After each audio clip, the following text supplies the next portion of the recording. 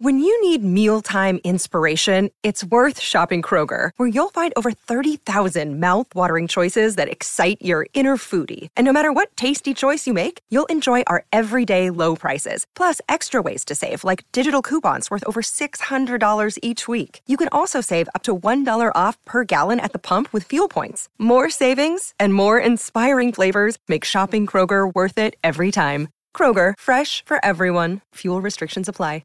Hello, it is Ryan, and I was on a flight the other day playing one of my favorite social spin slot games on ChumbaCasino.com. I looked over at the person sitting next to me, and you know what they were doing? They were also playing Chumba Casino. Coincidence? I think not. Everybody's loving having fun with it. Chumba Casino is home to hundreds of casino-style games that you can play for free anytime, anywhere, even at 30,000 feet. So sign up now at ChumbaCasino.com to claim your free welcome bonus. That's ChumbaCasino.com and live the Chumba life. No purchase necessary. VGW. Void where prohibited by law. See terms and conditions. 18 plus.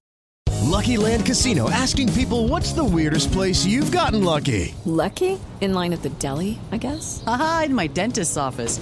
More than once, actually. Do I have to say? Yes, you do. In the car before my kids' PTA meeting. Really? Yes. Excuse me, what's the weirdest place you've gotten lucky? I never win and tell. Well, there you have it. You can get lucky anywhere, playing at LuckyLandSlots.com. Play for free right now. Are you feeling lucky? No purchase necessary. Void where prohibited by law. 18 plus. Terms and conditions apply. See website for details. We're talking centimetres.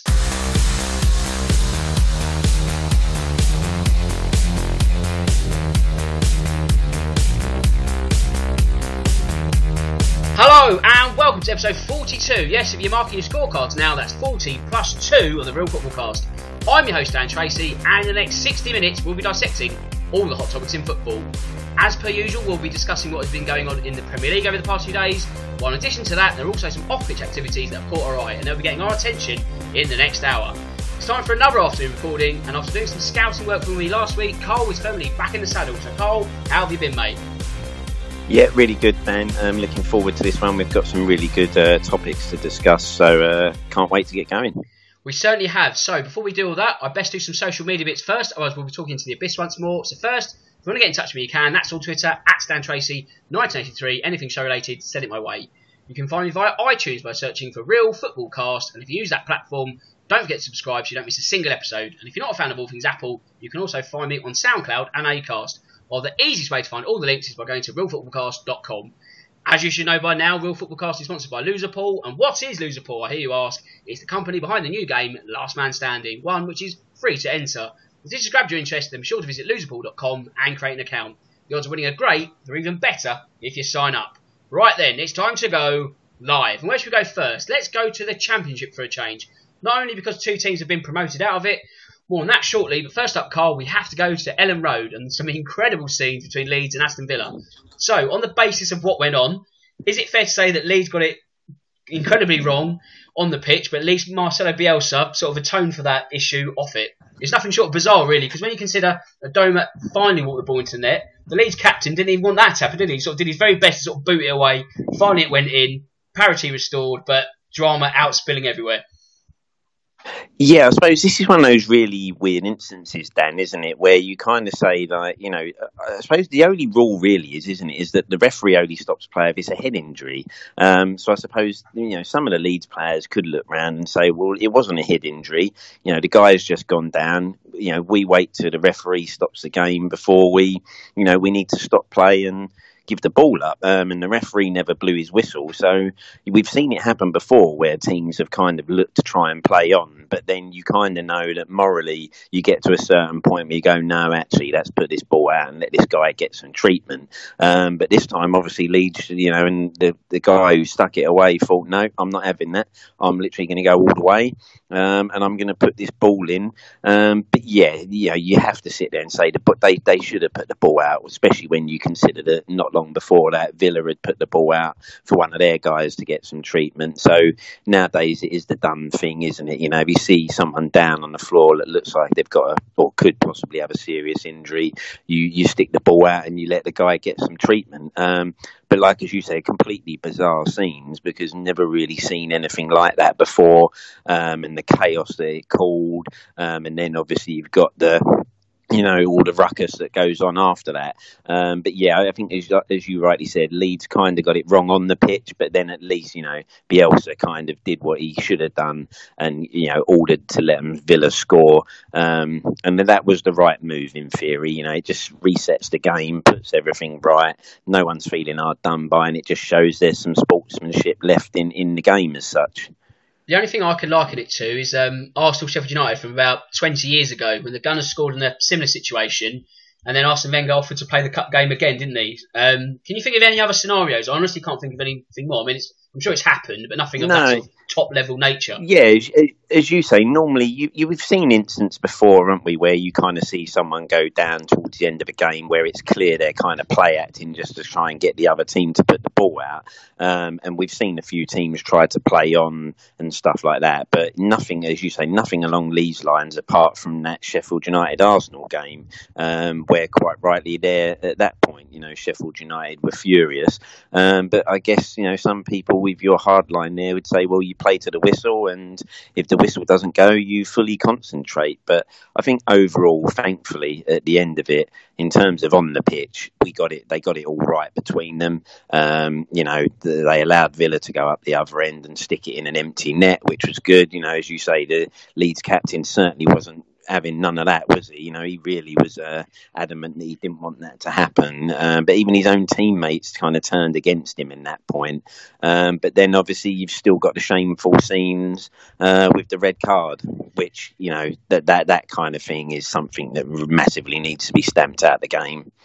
Well, of course. I mean, Bamford clutches the ground with a sort of, a flailing arm which never really touches him at all. You've got El Ghazi, who's going to be, as it stands, suspended for 3 matches, so he misses Villa's playoff campaign, unless they get to the final, that is. So you would have thought that would be rescinded after the madness that ensued before it.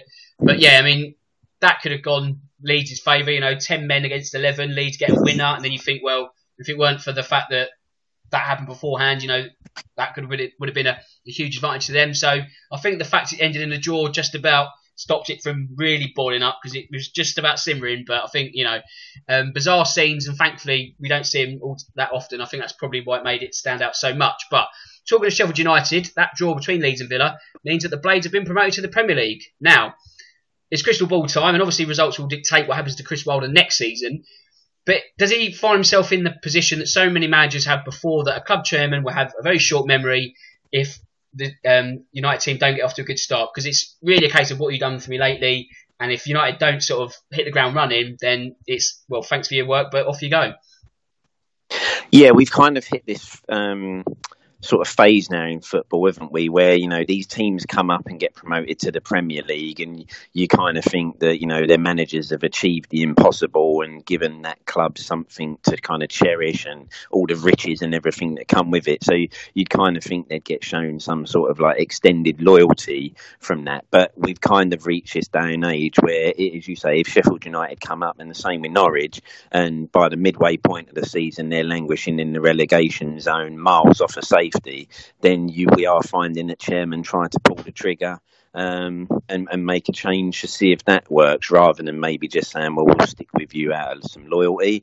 We know you can get us up from the division below, so maybe, it's just, this is one step too far for us right now with our resources. But I think we just are entering that modern era where, if it doesn't start working down there, then the chairman will feel he's got ambitions for the club, and it might be that someone else has to take over, and then they might feel they can look for a bigger name to push the club forward. But if you are Sheffield United and Norwich, you should really now be looking to build a future based on what these managers have achieved. And if it means that you might have to go back down again with the same manager, then to me, I think it just makes sense to do that. It worked for Burnley, isn't it? With Dyche, they've stuck with him, and you can see how that's benefiting them now. So let's hope these guys get a fair crack at a whip, and it does sort of show you some kind of loyalty for bringing those teams back up, because that is one hard division to get out of, that's for sure.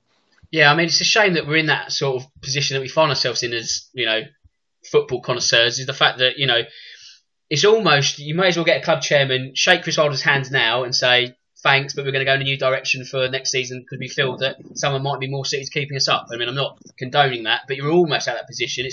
You get his sort of 3-month tryout in the top flight. And like you say, if it's not working, off you go. You take Cardiff and Fulham as two different examples this season. Fulham, they've gone through, well, they're at manager number 3 now, but they've been sort of hopeless all season. And I think the fact that Cardiff have not really been disgraceful at any point, they've always been sort of hovering either side of 17th, 18th. That's been the thing that's kept Neil Warnock in a job. So if, like Norwich or Sheffield United do that similar kind of thing, can you sort of envision them being sort of kept on and at least allow them to sort of see that battle through to the end of the season? I'd like to think so, wouldn't you? You know, I think it's about time. You know, if you're those managers of those clubs and you've achieved what you have now, then I think it's only right you get to see that process through, because obviously they're going to be going in without the real resources to mix it with most of the teams in the Premier League. And as we know, the Premier League is a massive step up from the Championship. We've seen it with the teams that have come up. So I'd like to see one of these clubs stick with their manager and maybe just say, well, we're prepared to go back down, but we're also going to give you the chance to bring us back up. Because then at that same time, you know, once you've had your year in the Premier League and you build your financial base, you'd like to then think that, you know, it gives you a solid foundation to maybe possibly bring in better players, you know, your better profile as a club, and then, you know, it might just take a few seasons before that manager really gets it right. You know, so I'm hoping that these two come up, and no matter what happens for them, their managers are given a fair crack at the whip in what is one of the toughest leagues in the world. Yeah, I mean, you'd like to see that just like a whole season, and like you say, Burnley, the perfect example of that is that they had Sean Dyche, went up, went down, and now, you know, they've had a stint in Europe since returning. They're comfortably mid-table, you know, just about this season, and they are reaping the long-term benefit. And it's just, you'd like to think the club chairman would use that as the rule rather than the exception, but unfortunately that's not the case. It's that sort of trigger-happy culture that we're in. Talking to managers, I want to highlight Eddie Howe. Now, we've referenced many a time in this sort of past, 6 weeks or so, that Bournemouth are firmly on the beat. There's no doubt about that. I mean, I know they drew on Saturday, but that seems again like the exception rather than the rule. So it's not really the form I want to focus about Burnley. It's more the stock of the manager. And the question or questions I've got here is that, do you think Eddie Howe is in danger of staying at the club too long and therefore damaging his own long-term value in terms of, you know, future job prospects, wherever they might be? Because it almost feels like he's been overtaken as the fashionable choice as a next appointment for a Big Six club. You've got like Nuno, who's now in circles. You know, if you're sort of looking at your next manager, he's now the name that seems to be at the top of that list. So if the Cherries struggle to get off to a good start next season after sort of carrying this sort of legacy of bad form, does that create more of a headache? And then does Howe think, actually, maybe I've done everything I can at the Vitality Stadium, and sort of then looking at his next move? So ultimately, I guess the question is he at a sort of like a tipping point where the needle sort of just sort of going either way, and if he stays too long, then it's going to plummet completely, and then that sort of big move that he's been touted for, hoping for, might never materialise? Yeah, I do kind of see where you're coming from, because I think as well at the same time with Eddie Howe, you do reach a point where you then have to say, you know, we need to see what he can do possibly with a club with more resources, don't we? You know, to really actually know what this man can actually do. You know, is he this manager that if he's given the right club with the right resources, suddenly you're finding that you've got the possible next England manager or future England manager in waiting? Or could it be that he gets a club with more resources and actually struggles with the kind of expectation and everything that's put on him, and suddenly you realise, well, actually, you know, Eddie Howe's level is a kind of Bournemouth club, you know, maybe lower Prem Championship manager. So I do agree with you there, Dan, to a degree. I think there's coming to a point in his career where that he needs to possibly now think, I need to step up to that next level and prove what I can do, because let's face it, at Bournemouth, the resources, he's never going to really drastically change for him, are they? You know, they're never going to suddenly find that they're taken over by a rich, you know, Saudi Arabia country almost, where they, like Man City, get given this wealth that he can go out and just splash the cash on whoever he wants. You know, they've got a small stadium which probably doesn't generate them that much income. They're probably a club that are just looking for Premier League survival most seasons, and maybe their aim will be what Burnley have done, where they push the top 6 one year and maybe get a Europa League and possibly pick up a League Cup or FA Cup. But the reality is they probably know they're never going to have the resources and the backing to go for serious honours. And Eddie Howe at some point is going to have to say, you know, I can only do what I can do with these resources, and now I want to test myself at the highest level. And I'm like you, I don't think I think judgment is being held off on him until we actually really see what he can do if he's given a club with some better resources. If he was to take over, say, an Everton or a Newcastle, possibly a club like that, and that sort of reputation where you're then saying, right, here's the expectation, what can you achieve? And I don't think until we see that from him, we'll really know whether, the great reputation of him possibly being a brilliant young English manager, or is he just, no, sorry, there was a lot of hype, but actually behind it there wasn't a lot of substance. So I'm like you, Dan. I would agree. I do think the time is coming where Eddie will need to look at what his next move is and possibly trying to show what he can really bring. Because, if he's going to be touted for these big six jobs, maybe even the England job, do you get the feeling he needs another job in between? Like, there's no way he could go from Bournemouth to Chelsea or Bournemouth to Tottenham, for example, or Bournemouth to England. He needs to go from Bournemouth to Everton, Bournemouth to Newcastle, show what he can do there, and then it opens up the real opportunities. Is that a fair statement?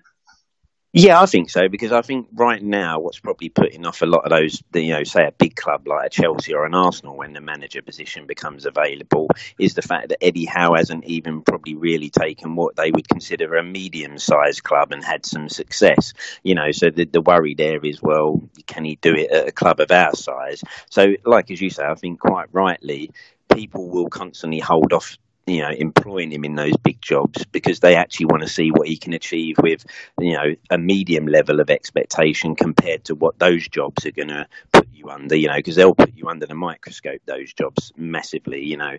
Bournemouth, no disrespect to them, kind of go under the radar most weeks. But that won't happen when you take over a club like Arsenal or Chelsea. You'll be fully in the spotlight, and everyone will be waiting on your last breath to see what's happening, and the controversy or that comes from it. So he does need to look at this, but you kind of sort of wonder at the moment. I don't see any of those jobs that he'd probably need opening up even for next season. So yeah, it's a real interesting time, I think, in his career. He's come into a real crossroads.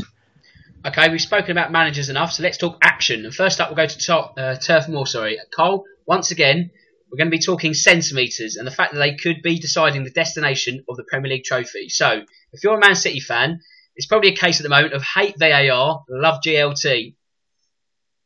Yeah, I mean, this could be really strange, couldn't it? Because the title could possibly be won, couldn't it, by a VAR goal or a VAR no goal? Because when you look at the kind of distance that those balls, one's not over the line and one is, then that title race is going to come down to centimetres, isn't it? And inches, as you say. And we all know now, I think, if that ball goes over the line at Man City and Liverpool go on to win that game, then the title probably would be as good as done right now. So that was real tense moment if you're a City fan, because the longer that game was going on, the more you kind of started getting this feeling that this could be the one slip up that everyone's been expecting one to make. But you certainly wouldn't have thought it would come for Man City at Burnley, but they were holding on and it was looking tight and time was ticking away, but they will be mightily relieved that that goal line technology is in right now, because that possibly has won them the title this season. That's now 12 wins in a row for Pep's men, and we've not spoken since the Manchester derby actually, so now we're down to 2 matches to go and all things are equal. That game in hand's been used up. Can you call a winner yet, or do you still think there's another banana skin around the corner somewhere? Well, I to be honest, Dan, when I looked at the fixtures, I still think that for me, Liverpool were going to have a problem, and I think there were slip-ups waiting in their Newcastle and Wolves games. For me, when I looked at the remaining fixtures, I earmarked those 2 games as ones that could trip Liverpool up, and we could see them drop points that give City the title. Wolves are one of those sides that have really turned it on this year against the top sides, so you wouldn't be surprised to see Wolves go and cause Liverpool some problems. And the way Newcastle are playing right now, and obviously the whole Rafa situation, you wouldn't be surprised if Newcastle were desperate to get something against Liverpool. So I actually think we will see Liverpool drop some points. And for me, I now think City are firmly in the driving seat, and I can't see them slipping up in their last 2 games. And we'll see this title go back to the Etihad.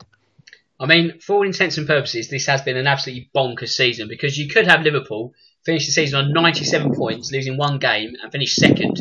You could also see Tottenham lose, 12 matches and finish third. I guess that shows that drawing games can cost you the title, and not drawing games can actually get you out of a mess, can't it? Yeah, we have seen that this year, haven't we? Lots of times where we used to before say, well, better to pick up a point than nothing. As you say, it's kind of worked out that this year teams have just gone, no, we're not having that.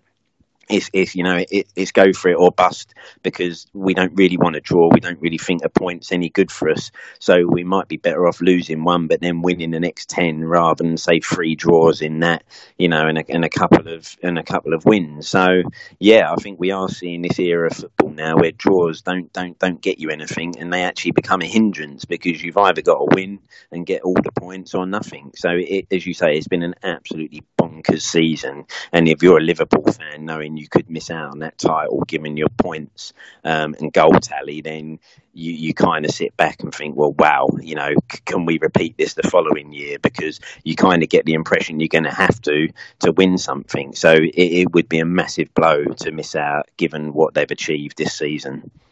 I mean, you take Liverpool, 97 points would be the 3rd highest ever Premier League points tally. I'm not a massive fan of sort of points season to season, because they don't mean all that much, because you can't really compare what happens in 1998 compared to today. Like, things have changed too much. But that's going to be incredibly galling, isn't it, to do that much? I think the only other example I can recently remember is when Pep and Mourinho went head to head in Madrid and Barcelona, and I think Pep got over 100 points and Madrid were about 1 less, and they really pushed each other all the way, like that kind of sort of same calibre of results. I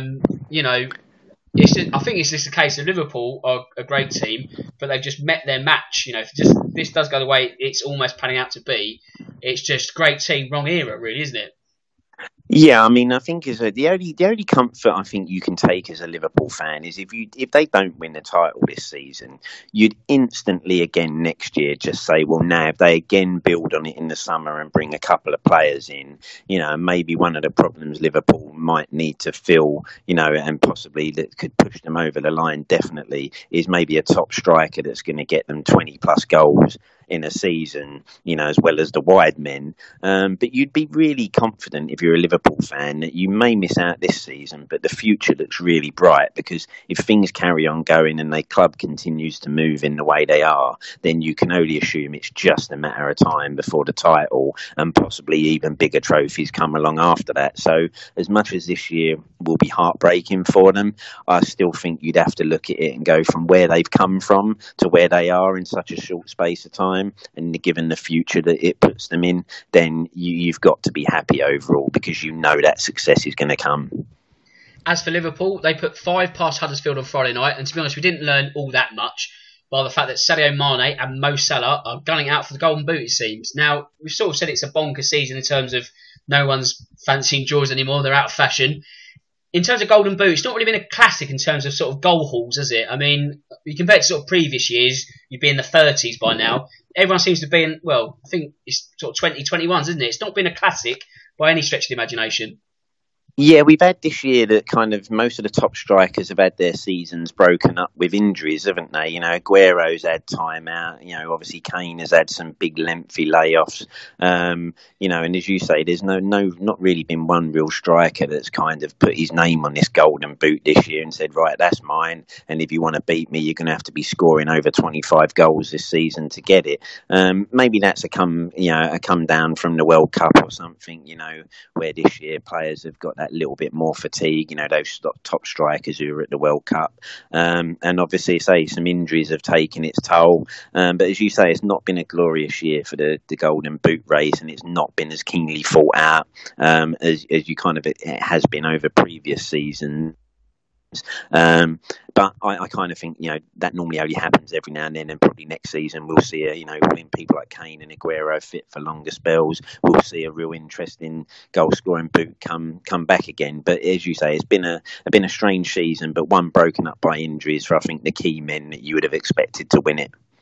Yeah, actually, I guess that's a fair point in terms of injuries. You need to look at the context of the matches they're playing, because if players are sort of fit and they're not missing any games, then they've got more opportunity to get towards sort of 30 and such. I might actually, off recording, look into that a bit more. That gives you an idea. Good work, Cole. In terms of Huddersfield, I guess they've almost got to be commended for their near suicidal tactics on Friday. Like, they were up for it, they were going to have a go, but they had a go and they were 1 down within a minute. And although every game seems to be, well, it is a free hit since the relegation, is there a danger that this rot of results they're going through at the moment then carries through into the Championship? Because, it's very hard to sort of say, right, we've been getting battered all season, and then just because we're in the Championship, you flick this switch and everything's fine. Like, surely there's going to be some sort of legacy that happens, when they kick off again in August.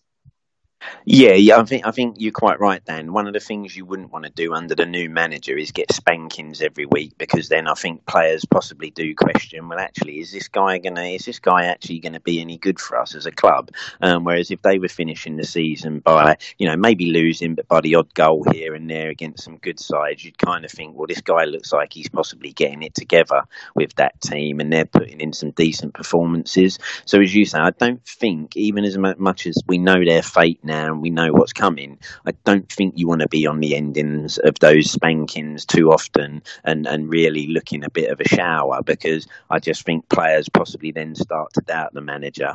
And as you say, it's not as easy just to suddenly go, oh, well, yeah, we're not bothering now, but all of a sudden in a few more months' time, we'll start to put it all together again, and we'll start to go and make a serious crack at this Championship, because, as much as the quality might not be as good, that is a hard league, and one that you want to go into with a bit of momentum and a bit of confidence, and as you say, getting on the wrong end of some real hammerings isn't going to give you that defensively, and the mindset could just be starting to wonder whether the guy you've employed can do what he needs to get you out of the toughest league going. So yeah, I think they'd want to put in some more solid performances than what they have been. I mean, take Fulham as the other example. Like you just sort of said, they're also relegated, but they're winning matches, and there must be an air of confidence that if Scott Parker does get given the job full time, then they'll sort of, have a better launch pad to then go back up. You sort of think, okay, well, he's finding his feet, he's getting results. There's an almost, after such a murky sort of start, well, 2/3 of the season, there's a little bit more light at Fulham compared to Huddersfield. Yeah, as you say, it gives you that feeling, doesn't it? A good feeling around the club that you're starting to see some performances and what could be a squad and players starting to gel, the manager starting to have his influence, and obviously, those results are telling you that the players must kind of like what the manager's doing and like the way they're training and things like that. So it's all about momentum, isn't it? And if you finish strongly, at least, even if you're still relegated, but you finish the season strongly and put in some good performances, then you go into the new season feeling a little bit more confident that, well, actually, we've played up above with a higher quality, so now we can do it here. So, yeah, as you say, it is all about ending and momentum. And right now, Scott Parker looks like he's building some momentum and building a team that, if it carries on and he doesn't lose too many, then, they could possibly have a good crack at getting straight back up again. Okay then, the top 4 race, and no one wants to win it. I'll spare the details of Spurs West Ham, as me and Carl are going to reconvene later in the week and run through that on the eSpurs podcast, and the small matter of a Champions League semi-final against Ajax, so keep your eyes and ears out for that. But let's go to the other North London outfit, Arsenal, and the fact they've had an awful, 10 days or so, 3 straight league losses. I'm trying to say that without a smile. It's meant they've not only lost form at the worst time, but they've failed to take advantage of all the fellow mishaps around them. So if we spoke about all 3 losses, we'd be here all day, wouldn't we, Carl? So let's focus on the Leicester game. Arsenal fans will no doubt point to the fact that they were down to 10 men for the majority of the game. The thing that stood out for me was the second goal they conceded. Shades of last season's Carabao Cup final with that long punt downfield. So why on earth is a top-level club like that getting caught out in such a basic amateur level? Like, how on earth is the ball sailing from one end of the pitch to another, and Jamie Vardy not only headering it off the bar and having an aged and then nesting it home? Just such a catalogue of errors. Like, what is going wrong at the Arsenal? Yeah, I think this has been Arsenal's Achilles heel for a long while now, isn't it? Defensively, and obviously in that sort of midfield, looking for that kind of leader and centre mid that breaks play up. Because, attacking wise, they've always had good players, and they can always, if they're all firing, take any team apart in the attacking third. But they just have been let down defensively. There's big questions question marks over the centre-backs and full-backs there. Big question marks over Xhaka and whether he's the kind of central, destroyer type of midfielder that they need. Obviously, as you say, yes, they weren't helped by going a man down, but then, you're playing Leicester. You know what Leicester are going to do. And I think it was on Match of the Day where they were sort of saying, we know what Leicester are good at. We know the way that Jamie Vardy wants to play. So you should be prepared for what's coming. You know they're going to look to try and get behind you and over the top. And you know what Vardy's going to do. So why those players suddenly are looking like they've never seen a game of football that Leicester have played before, then you do have to question what's going on there and who's leading it and who's making the calls of the way they're going to play, because it just was suicide, wasn't it? I think they need, they'll need the investment possibly defensively, a bit like United, I feel. If they can sort themselves out defensively, they could have a real shout of a top four and possibly, a Champions League run through the group stage. But while they're playing with the sort of centre-halves and full-backs that they've got, I just don't see it because they're just not good enough at the top level, getting caught out with silly mistakes. And that while you're doing that, you're just never going to make it where you need to, because you just can't concede those sort of goals in the Premier League. And I think that's been, almost with Arsenal, it's been rinse and repeat over the last 3 or 4 years now, isn't it? Absolutely. I mean, you do.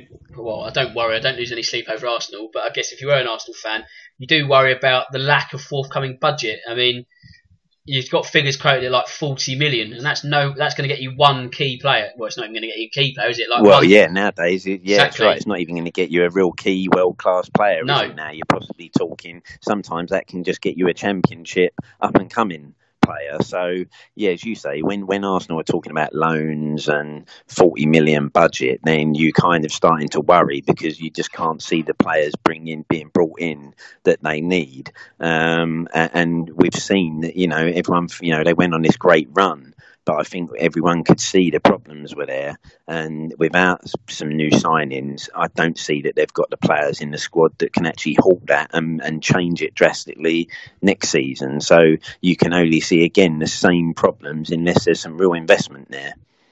Absolutely. As for the sending off, did you think the 2 yellows were justified? I mean, the first booking was within 10 minutes. I can't remember the exact minute, but in early, shall we say. So sometimes you get away with that because people say, oh, it's just early in the game. So does credit have to go to Michael Oliver for actually applying the letter of the law? I think, quite rightly, they could feel aggrieved with the sending off, couldn't they? Possibly one of them was a booking. We've seen the replays. We know he doesn't really make any contact with Maddison for the second booking. I guess, you have got to feel for them. But then you could sort of say, well, again, it's in this sort of day where players need to be clever. And if you've already been booked, then don't go diving into a tackle where you sort of think, split second, you get this wrong. You're giving the referee a decision to make because, you have to be smart. And these are top level players that now should be able to take that on board. And once you've picked that first booking up, then you have to at some point say, well, I'll go and shut him down, but I'm not going to go lunging in. And the only thing I can think when you look at it is obviously the ref gets a split second look. We're fortunate we've got replays where we can see he doesn't touch him, but in real time that probably looks like a lunge and he's caught Maddison late. So the referee in his mind quite rightly is applying the rules and get a second yellow card for what looked like a lunging late tackle. But that's where maybe obviously we'll see next year if these technology comes in that helps these referees. But at the same time, as players, sometimes you just need to use your head and kind of think now's not the time to do this because I risk putting my team in a difficult situation, especially that early in a game. So Leicester, with that win, they're now up to 8th, although before that win, they took 1 point from 6. So overall, it's pretty much dented their 7th place hopes, looking probably unlikely now. That said, it's almost as if their pre-season preparations are underway. They're flying. Do you get the feeling they're going to be hitting the ground running next time around? Yeah, you do kind of get that feeling, don't you, Dan? Brendan Rodgers has gone in there and he's having a great finish, and some key players are looking like they've come back alive again for them. And you kind of feel that they've got some good young players there. And as you say, you kind of almost feel like their pre-season is right now. They're learning and their momentum is being done now, so that by the time the start of next season comes round, they could really hit the ground running. And as we've seen before in the Premier League, if you can get off to a really good start start and stick a real good run together, then Leicester could be one of those teams that are possibly pushing the top 5 or 6 come next season, and who knows, maybe even the top 4 again, because they've got some real good players there, and they're bedding in nicely, and obviously you assume they're going to add to that in the summer, so it's all looking good for Leicester right now. Yeah, I think they'll be in with a real shout of European football next season. I think, like I say, no reason why they can't be top 6. If Arsenal's sort of downward spiral continues due to a lack of investment, then it sort of blows that part of it wide open. So you just don't know, do you? Late that afternoon, Sunday, Man United played host to Chelsea. I don't know about you, Cole. For a game of such relative magnitude, it wasn't pretty, was it? It just felt like an endless cycle of Lukaku and Higuain just finding themselves offside for 90 minutes. Yeah, I mean, there was some dreadful play there by those two strikers, wasn't there? And I think, and these are world-class strikers, for the terminology. Yeah, that's right. I mean, awful, really. Yeah, as you say. When you consider how long Higuain's been around and what level he's played at, and Lukaku hasn't exactly played for some poor teams, has he? So when you got two strikers who just don't seem to be doing the basics by looking along the line and timing the run, then that just kind of sums up both those teams' season, really, doesn't it? Real hit and miss, sloppy, lazy, and you kind of get the impression, I think, both teams now are just, can't wait for the end of the season, because I think they've all got internal issues that they really need to get sorted and that are holding them back possibly. And yeah, I'm like you, Dan, you was kind of watching this so-called Super Sunday thinking this is actually very underwhelming and a little bit boring right now.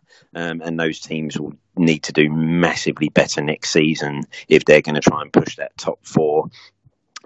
Or even like the title race, because there's a lot of work to be done, and if you're Chelsea and you're looking at what's coming with a transfer ban and possibly Hazard leaving, then next season, I wouldn't be looking forward to next season if I was a Blues fan right now. Well, again, just sort of reference Leicester, they could be rubbing their hands with glee and sort of taking advantage of Chelsea's misery as well. Like, it could be the season next season, where the top 6 as we know it, the big 6 and all that, might actually be disrupted, which wouldn't necessarily be a bad thing. Of course, Wolves in the mix as well. We're big fans from a neutral point of view from Wolves. They're going to fancy their chances of cracking the glass ceiling. Everton again, so it might be sort of something that the status quo might be disrupted, which is good, long term for the Premier League. But in terms of Sunday, if we go back to that, United did start brightly. Obviously, Juan Mata with the goal against his former club. And United did have a bit of vibrancy about them in the first half. You sort of thought, well, if there's neither team's playing great, but of those two teams, United were the better. However, another David De Gea mistake allowed Marcos Alonso to prod home just before the interval. Now, what on earth has happened to what was considered not just a safe pair of hands, but also for some of the best goalkeeper in the world? Yeah, there's really strange, isn't it, to try and put your finger on what's gone on there, because at one point he was unbeatable. We know all too well, yeah, exactly. Don't we, Dan, from that game at Wembley. We wish he'd had one of those nights now for us, because he'd probably have thrown 4 in the way we battered them that night. But yeah, it's hard to put your finger on when having been a keeper myself, you can't really put your finger on what's gone on, that suddenly, you're just doubting yourself a little bit more, and things that you weren't even really thinking about, say, a couple of weeks ago, and you're just picking things up like they're, you can't go through your hands at all. Now suddenly people are hitting shots, and before it gets to you, you're worrying that, oh, please don't fumble this, just don't fumble it. And next thing you know, of course, it happens and you fumble a shot. He's obviously having some bad luck as well, where everything he fumbles or drops at the moment is falling to the feet of an attacker or going behind him into the goal. I just think now he needs the end of the season. I guess the kind of season United are having, De Gea must just be thinking, can we just stop now, let me get away from it and get a break in, and then come back again next season? Because I'm sure once that happens and this end of the season comes and he gets his break, we'll see the real David De Gea again next season. But right now, if you're an opposition player, you just your instructions are just shoot on sight, aren't they?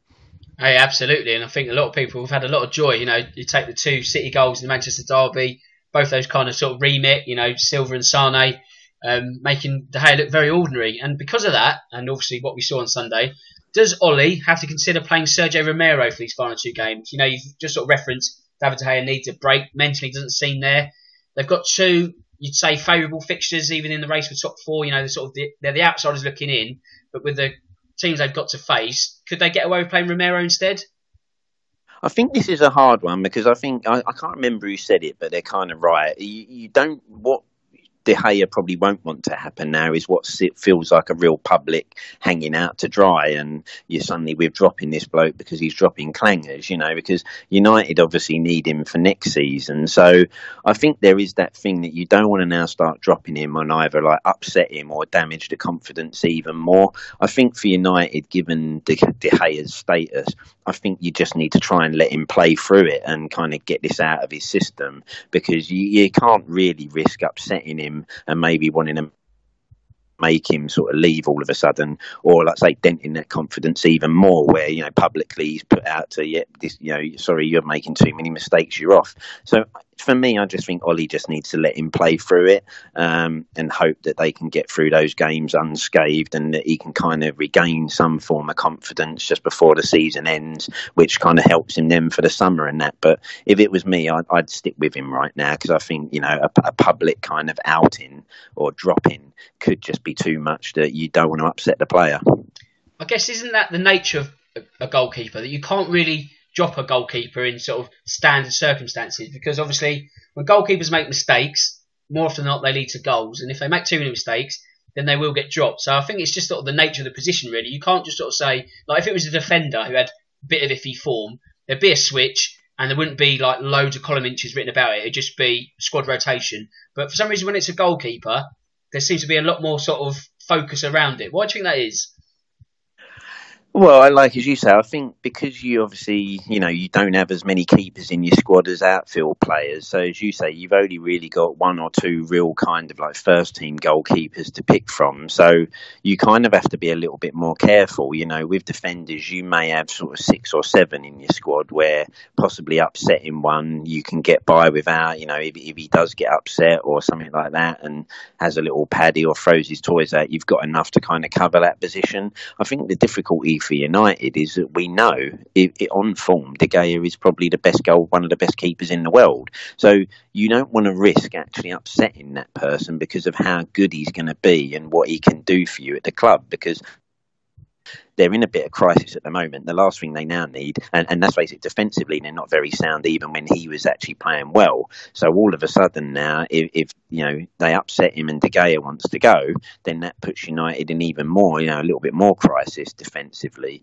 And I think that's probably the thing with goalkeepers, isn't it? Most teams have got one real number one, and then after that, you're looking at a backup who doesn't play that regularly. And yes, he's okay, for a couple of games and maybe some FA Cup games, but not the real guy you want in between the posts, every league game. So I think for goalkeepers, because you only have, say, 2 or so of them, you have to be a little bit different with your approach to how you treat them if one's having a little dip in form.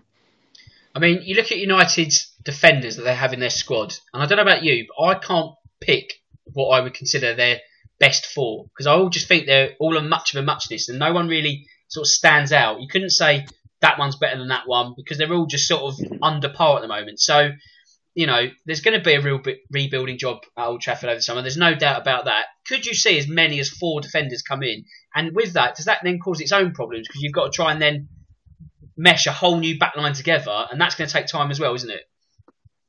Yeah, for me, I've said before, I think the real area that United just need to focus on this summer, if I was Ollie, would be my back 4, and like as you say, it could even be you're bringing in 4 new defenders, because like as you say, Dan, none of them that they've got inspire any confidence in me.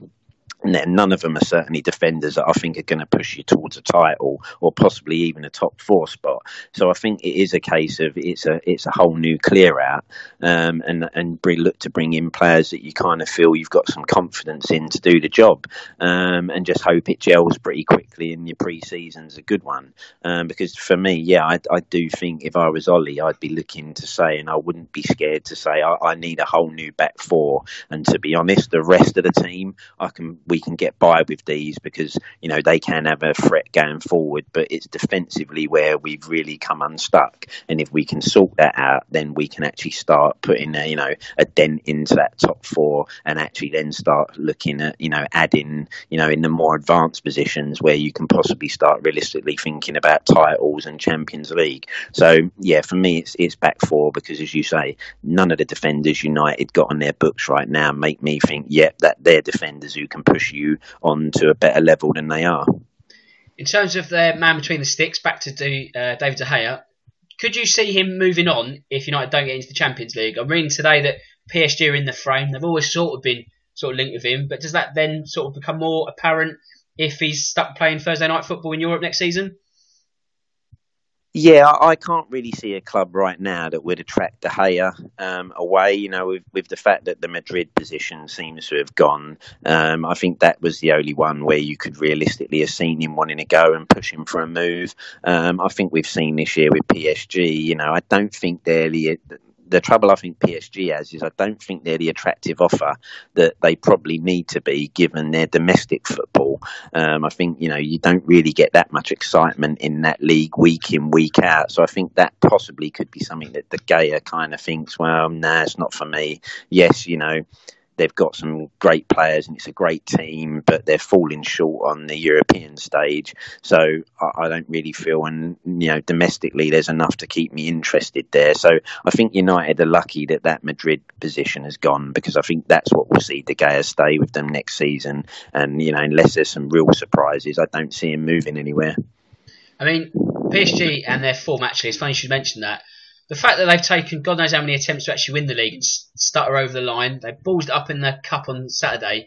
Does this sort of show that, I think we've referenced this before as well, that they're just sort of, the mentality's not there, and when they're not playing in big games, it's just sort of like, well, so what, so be it. Do you know what I mean? And also, the fact they've had such a bad end to the season, could that be Thomas Tuchel's undoing, and they might look for someone else in the summer?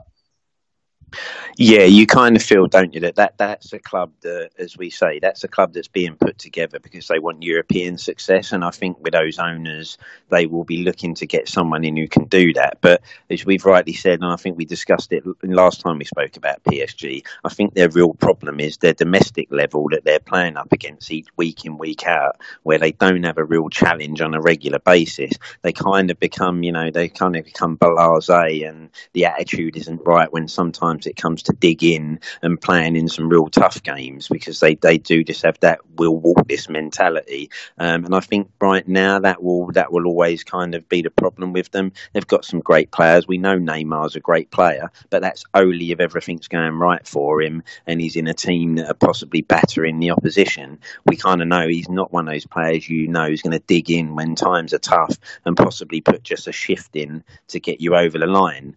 And I think that will be their problem. And you could possibly see them losing someone like Mbappe soon to, Barcelona or Real Madrid, because one of them teams will come calling, and that attraction of that domestic football, I think, will be too much. And, I just think PSG might find themselves coming up short, year after year in that Champions League, because unfortunately their domestic game isn't enough to push them to that next level. Yeah, I think you're absolutely right. I just think they're always going to be the nearly men because they're just not on it every week, and you can't turn it on for 13, 17 games a season. If you're not mentally sort of prepared every week, like we talk about flicking the switch of Huddersfield, you can't just sort of go, right, Champions League, flick it on. We've got Dijon, flick it off. Like, it just doesn't really work like that as a footballer. I mean, about Thomas Tuchel, if his head is on the chopping block, could this be the time then Mourinho enters the managerial frame once more? And could he sort of be the man who finally gets PSG into that sort of real upper echelon of European football? Because he's got pedigree, if nothing else. Yeah, you can see it, can't you? Because obviously he's a big name, so the idea of getting someone like Mourinho in at PSG will be an attractive one. Domestically, I think that in that league he'll obviously get the confidence behind him of winning some games, and maybe he will bring that attitude with him where suddenly some of those players who just want to cruise things and not really put the effort in, he may get a little extra out of them. And we know he has got the tactical nous to kind of come up in Europe and cause some surprises if he needs to dig in. So yeah, that wouldn't surprise me. I think that's a really good shout, Dan, because obviously Mourinho, he's not going to want to lower himself to go to a small, medium-sized club anywhere, is he? He will only look for the top clubs in the top leagues. And although I don't really consider the French league a top league, we know PSG with the resources can attract anyone because they can put the money on the table and offer the chance to buy the players that you need to buy. So it really wouldn't surprise me if we see Mourinho end up there this summer. You talk about him being linked with small to medium clubs. Now take this with the biggest pinch of salt you've ever taken, because I read this morning that Jose Mourinho is favourite for the Celtic job. Now, come on, Cole. I mean, we're not stupid, are we?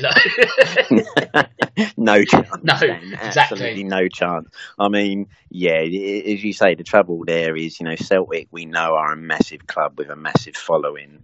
But unfortunately, they just don't have the, again, a bit like PSG, really. They don't have the domestic football that I think would attract a manager like Mourinho, unfortunately, because the opposition is just not there to kind of get you going. And you're not really going to achieve anything in Europe because you're not going to get the budget to just bring everyone and anyone in. So, yeah, wishful thinking if you're a Celtic fan, I think.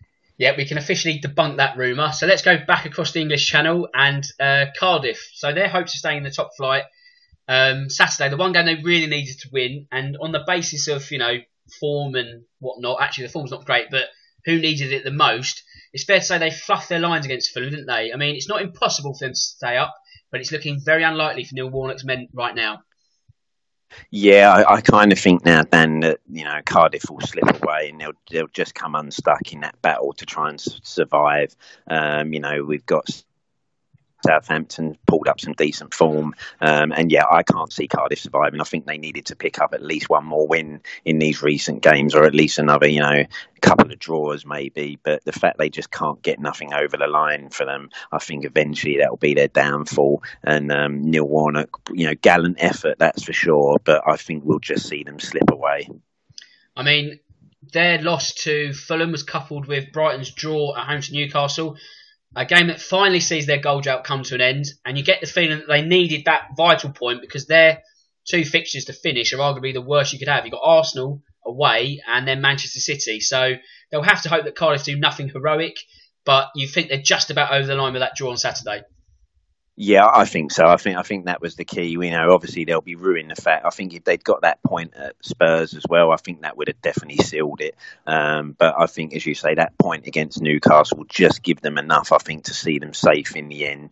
But as you say, not the ideal end of games that you want those two. But then actually at the moment, you'd probably fancy your chances against Arsenal and possibly at least getting a point or maybe even more. So that's the one they'll probably be really looking at to think if they're going to get anything, it needs to be that one. Do you reckon they'll set themselves up exactly how they did against Spurs, or will they be a bit more open? Or I think they'll have to go as tight because I don't think attacking at the moment they've got it in them to kind of go out and be gung ho. So yeah, I think they'll just look to try and be tight and see if they can nick a goal on the break or something like that. But their main priority will just be trying to keep it tight to get away with a draw if that's the worst they can do. So I don't see them suddenly going and being really attacking and thinking sod it, let's go for it. I think they'll try to just do what they did against us and keep it tight and keep it clean. Yeah, I think it would be a bit reckless if they started sort of modelling themselves on Huddersfield at Anfield on Friday. I mean, just don't do that. Especially you don't want your goal difference taking a bit of a pounding. Yeah, there's that as well. Now, do you? Yeah, good shout. Talking of heroics, credit must go to Southampton and Ralph in particular for keeping the Saints in the top flight this season. It's certainly been quite the turnaround since his arrival. And more importantly, what on earth have they done with the real Shane Long? Yeah, amazing, isn't it? I mean, actually, I was really worried about Southampton around the middle of the season. I honestly thought they could go this year. But as you say, the turnaround's been really good. He's got them playing some decent football again, and you kind of think, now they've done enough. They'll probably have to have a good look in the summer at what they're going to do. But there's at least some encouraging signs there for them. They've got a guy in who can, keep them safe and start trying to build something. And as you say, well, God knows what's happened to Shane Long. They've locked the real one in a boot cupboard somewhere, haven't they, and brought out this new player who seems knows? Where's he been hiding for the most of this season? But they won't knock it right now. It's come at a good time, so he'll give you everything. We know. He's one of those players, Shane Long. He'll run all day for you, but unfortunately, his shooting boots have deserted him. But I guess at least he's found them at the right time for them. Yeah, I guess you could say, because he does put so much effort into it, there's no doubt in that. I guess he does deserve this little purple patch of goals. But in fact, I think it was on Match Today, they said that before that run he's in at the moment, it was 3 goals in 67 matches, and you think, Jesus, that's almost 2 seasons worth, and it's just but I think you kind of feel he should be looking at himself saying, and you really still classing yourself as a striker, Shane? Yeah, well, that's right. Can you really put yourself in that bracket anymore? But I guess I think some managers may say it's what he brings in other attributes or what keep him in a squad like that. Because, as I say, he is a do-all player. He will always put himself on the line and run himself into the ground for you. So, maybe that's why managers like him. Yeah, I think that's a fair sort of statement to make about Shane Long. So credit to him. Where are we now? Finally, Wolves versus Watford.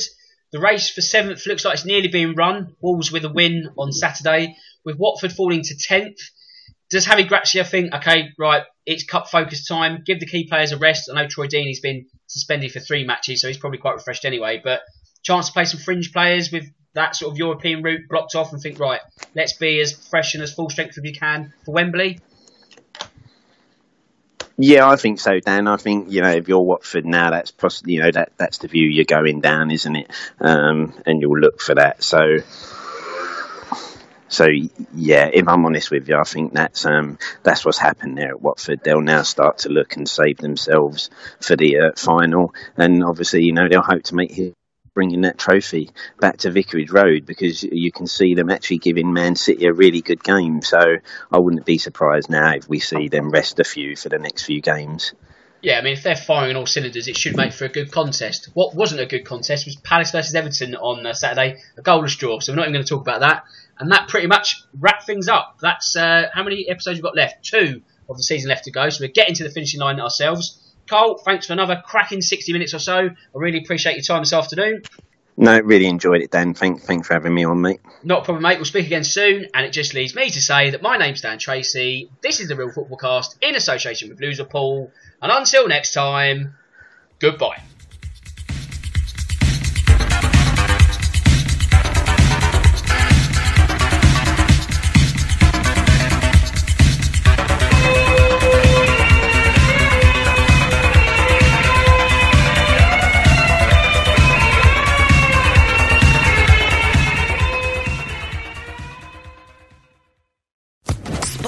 Podcast Network. Hello, it is Ryan, and we could all use an extra bright spot in our day, couldn't we? Just to make up for things like sitting in traffic, doing the dishes, counting your steps, all the mundane stuff. That is why I'm such a big fan of Chumba Casino. Chumba Casino has all your favorite social casino-style games that you can play for free anytime, anywhere with daily bonuses. That should brighten your day a little. Actually, a lot. So sign up now at ChumbaCasino.com. That's ChumbaCasino.com. No purchase necessary. VGW Group. Void where prohibited by law. See terms and conditions. 18+.